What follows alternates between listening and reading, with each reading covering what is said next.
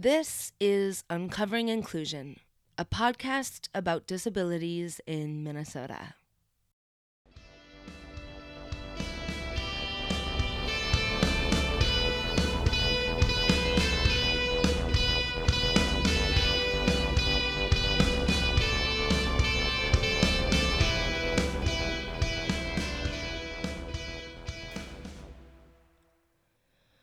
Welcome to episode 5 of Uncovering Inclusion. This is the last episode of our mini-series on the Home of the Angels in Minnetonka, Minnesota, a private group home where small children with disabilities were abused by young staff under duress at the direction of owner and operator Ethel Mann. In this final episode, we'll talk about how the Home of the Angels came to be and be so bad. Then, compare how far we've come and discuss how far we still have to go until people with disabilities are able to live fully included lives. During this part, you'll meet my friend Dylan, who will start hosting with me as we build our project to include more disability advocates. There's nothing sinister seeming about the neighborhoods and streets around Lake Minnetonka or Minnehaha Creek outside of the Twin Cities in Minnesota. If you visit, you'll feel why Indigenous people consider the land sacred. When you look close, past the scars left by European ancestors and the wounds of today, it's still as beautiful as I bet it always was. Even with a history filled with so many ugly things. From the lakes and land to people's rail and boat trolleys, steamships, cruises, and public gardens of the late Greenbelt brewing family. The list of wonderful things to experience in and around Minnetonka is many. As my fiancée Gina and I drove through looking for Home of the Angels in the spring of 2020, I marveled at the architecture. I wondered how different everything looked since Shirley's infant son, John, had made a similar journey to a big, beautiful old home with wonderful landscaping backing up to a creek. We call it Home of the Angels because they are all our little angels. I assume that most people don't start out to slowly and elaborately torture children. And I live based on the belief that all of us are capable of many acts on the binary between good and evil. So, what the hell happened to Ethel Mann? And what happened after 50 kids were taken away from the home so children like John had a chance at surviving after the discovery of such horrendous living and working conditions? What follows is a summary of more of the newspaper articles, State Department and legal documents we were able to access about the Angels that weren't confidential. Special thanks again to Melina Tosin for her skills at the Gale Research Library inside of the Minnesota Historical Society.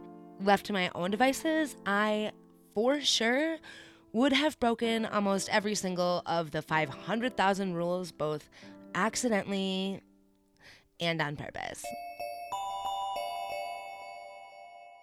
So, as it turns out, Mrs. Mann's mother operated a similar style home to the Angels for children with disabilities, which Mrs. Mann, at the time, Ethel Bergeson, helped work at in her youth. So, when Ethel got married and became Mrs. Ethel Mann and started a life of her own with her husband, Harvey, it made sense for her to go into the same line of work as her mother had done. So, together with her husband, Harvey, and a doctor, a staff that included nursing students and individualized plans for each child, the Home of the Angels started out as a place, although left with much to be desired, that disabled children could lead a life with some quality. At some point, however, Dr. Tudor and some parents believed it would be beneficial to the children and the day-to-day operations of the homes for it to become a nonprofit. When Dr. Tudor and a group of parents came to Mrs. Mann with these ideas, she adamantly disagreed, opting instead to continue to operate the home the way she believed it should be run, deciding her own level of oversight and necessary expenses. This way, Mrs. Mann could continue to profit from the home as human rights requirements resulting in new expenses surrounding the lives of people with disabilities increased. This disagreement between Mrs. Mann and the other families caused Dr. Tudor to depart with some of the parents and children, his nursing students, the children's individualized plans, and proper medical oversight. Dr. Tudor, along with his staff and parents, unsuccessfully attempted to get a new nonprofit group home started to serve the same population of children that lived at Home of the Angels.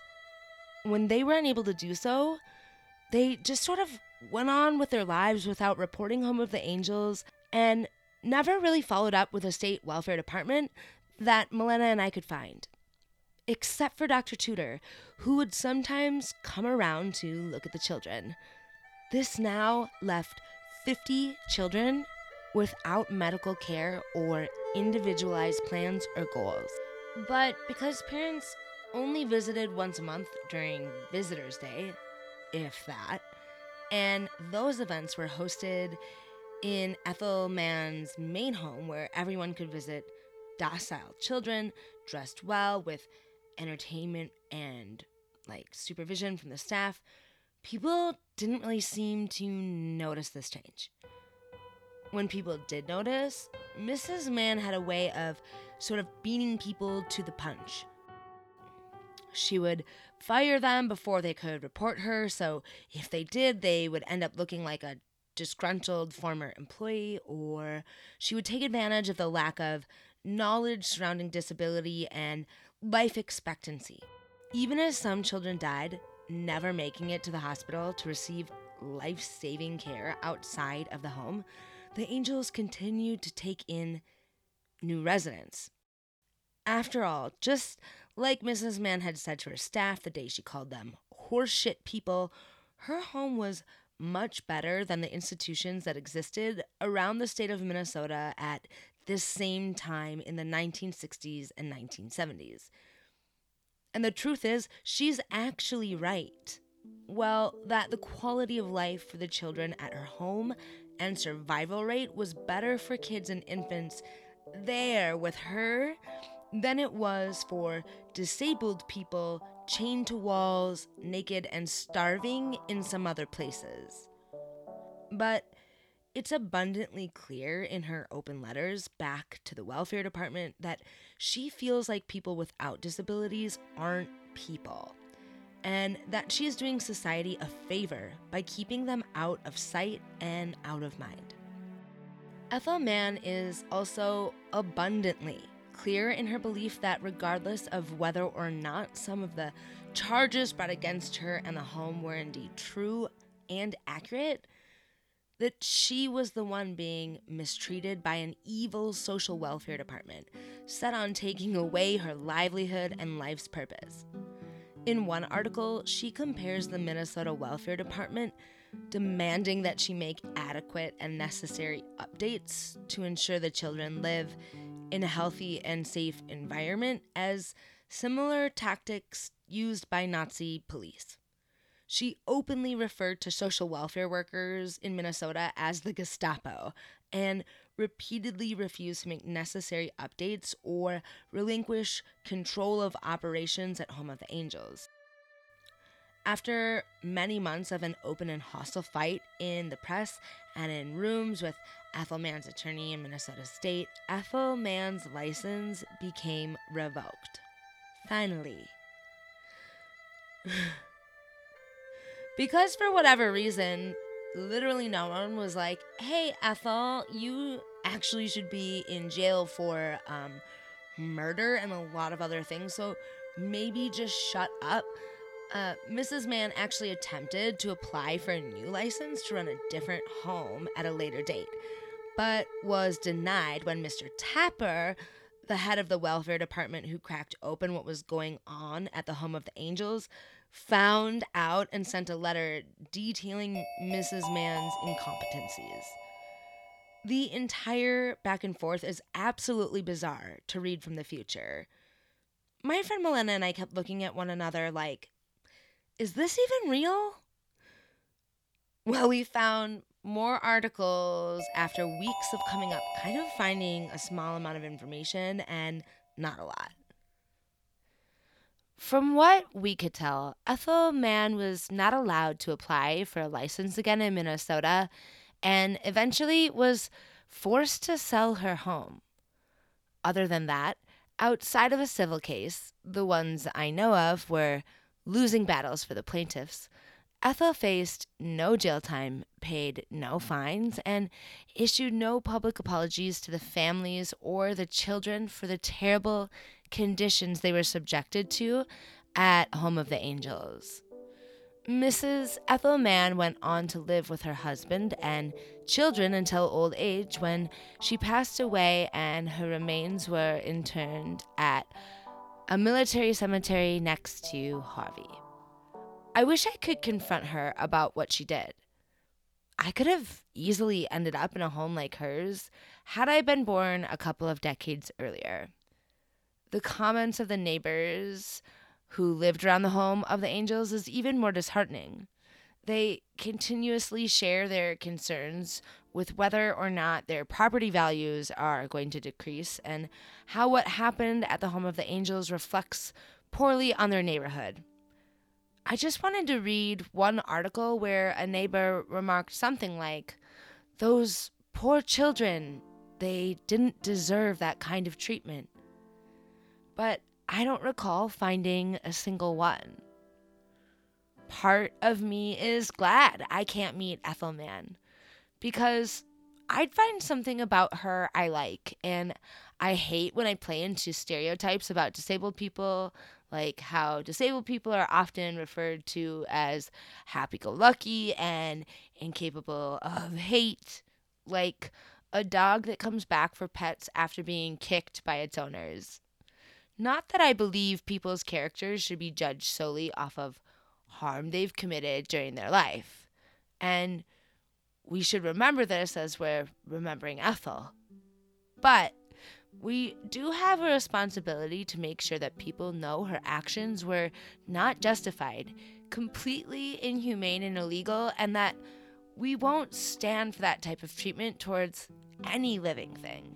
Something that I was completely astounded by that Milena and I found was that during this entire thing, even after all of this information came out about how the children were treated at the Angels, there was a family who supported Ethel in becoming their son's legal guardian so he could stay living with her instead of going back to live with them or needing to find a new home. To have your own family publicly support someone who fed you gruel and made you sleep in a bag is horrific. What's more horrific is that the entire guardianship exchange was entertained and reported on in the first place.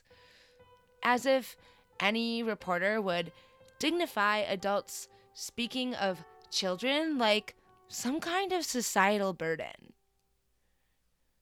The Home of the Angels seemed to sit on the market forever for such a prime location in Minnetonka Mills, so close to the lake and on a creek. But buyers were scarce. Eventually, the home was purchased by an individual who seemed to never inhabit it before then selling the house to an organization that ran it as a Prater Willie group home. We'll do future episodes on Prater Willie, but a short and general description is that people who have it almost have an insatiable hunger that can be almost possible to ignore. If there is food, they'll most likely desire to consume it, even if that makes them sick and even if they know they shouldn't. And after its time as a Prater Willie home, gone. Vanished. Even the address doesn't exist anymore on a map. Like it never even happened. My friend Dylan, like a lot of my friends, have been talking to me behind the scenes as I've completed these episodes. I'll let you all get to know Dylan yourselves. But something I will say is that he's one of my favorite and best natural supports. It's always this kind of magic when your friends come together in a circle of support around you and find ways to help you so you can be fully independent. When I became my own guardian when I was a senior in high school, I demanded to hold my own meeting and took myself off of special education services. My case manager told me I should focus on getting a job instead of a college education. She wouldn't let me do PSCO and instead encouraged me to continue to work at the mall, which I actually did all the way through college. I never felt challenged in school and spent half of it leaving to go explore in the woods or smoke pot and play music. My case manager never even looked at me during my IEP meetings. Leaving the room the day that I exercised my rights as my own guardian, I felt so fucking powerful. Having people like Dylan in my life are what helped me from ever having to go back to a place like that again. And now I want to introduce you to my friend and co-host, Dylan. Yeah, hi, I'm Dylan. I manage a group home in the Twin Cities, and I've been in disability services for like 10 years, and I really love it, and I'm excited to be here.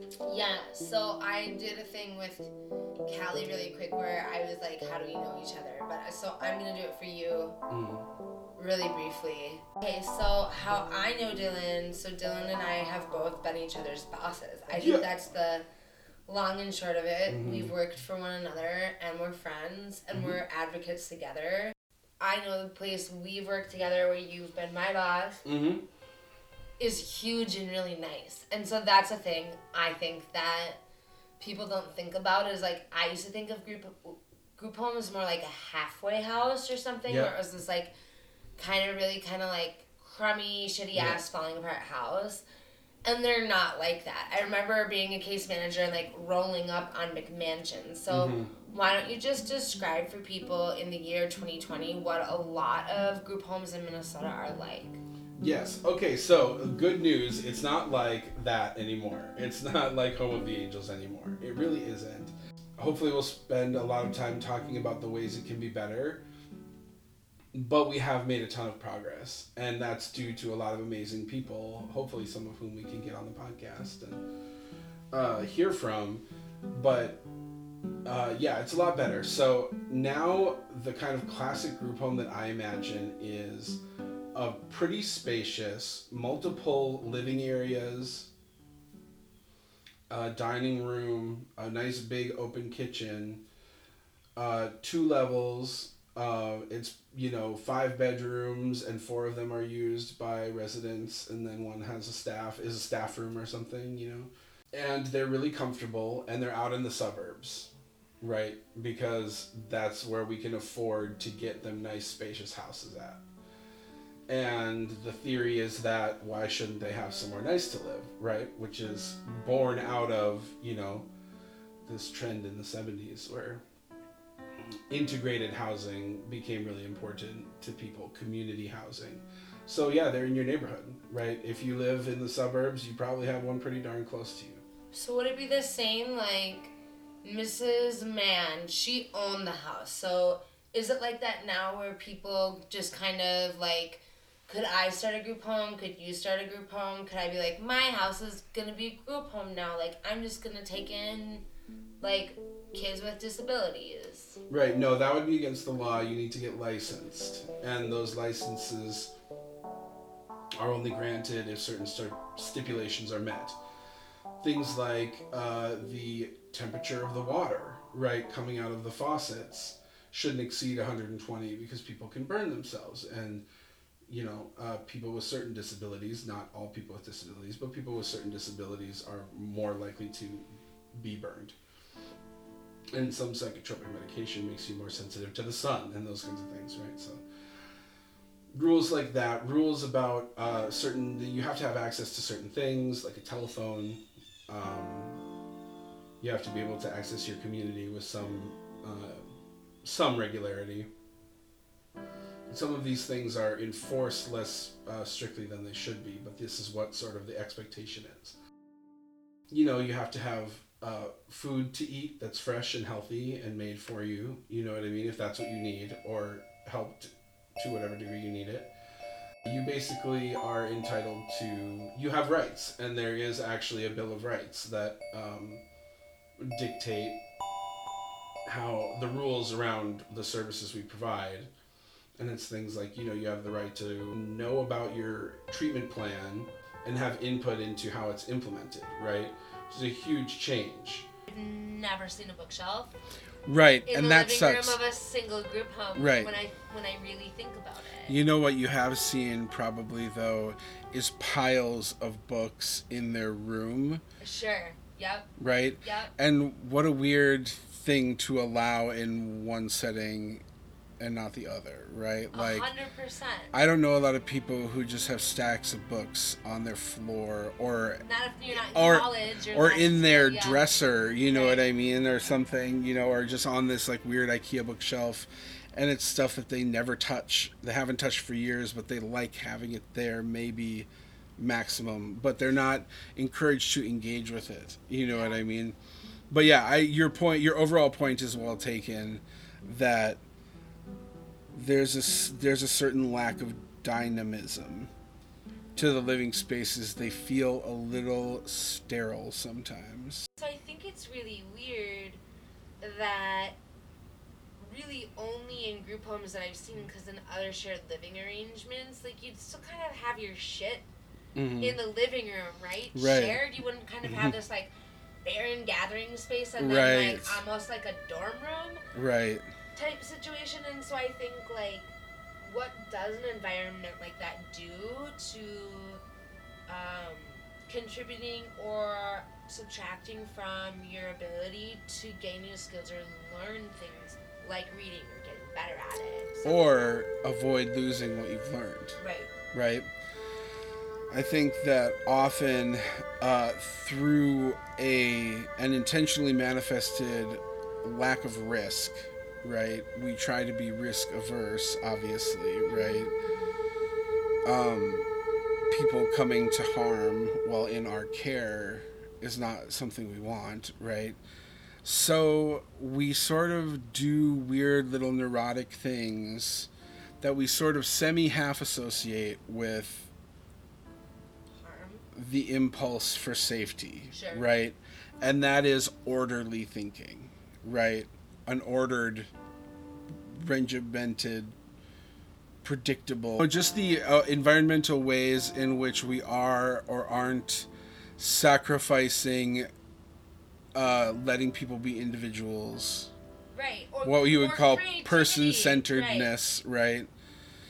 Sacrificing person-centeredness for order rather than sacrificing person-centeredness for safety, which you could say at times is arguably necessary, right? Someone's about to walk in front of a bus and they're blind and they didn't perceive this bus because they were too upset one day, right? And they were stomping away, right? And they were about to walk in front of a bus, right? You might say that it's justified that we grab them by the upper arm and pull them back away from out of harm's way, right? Out from dying.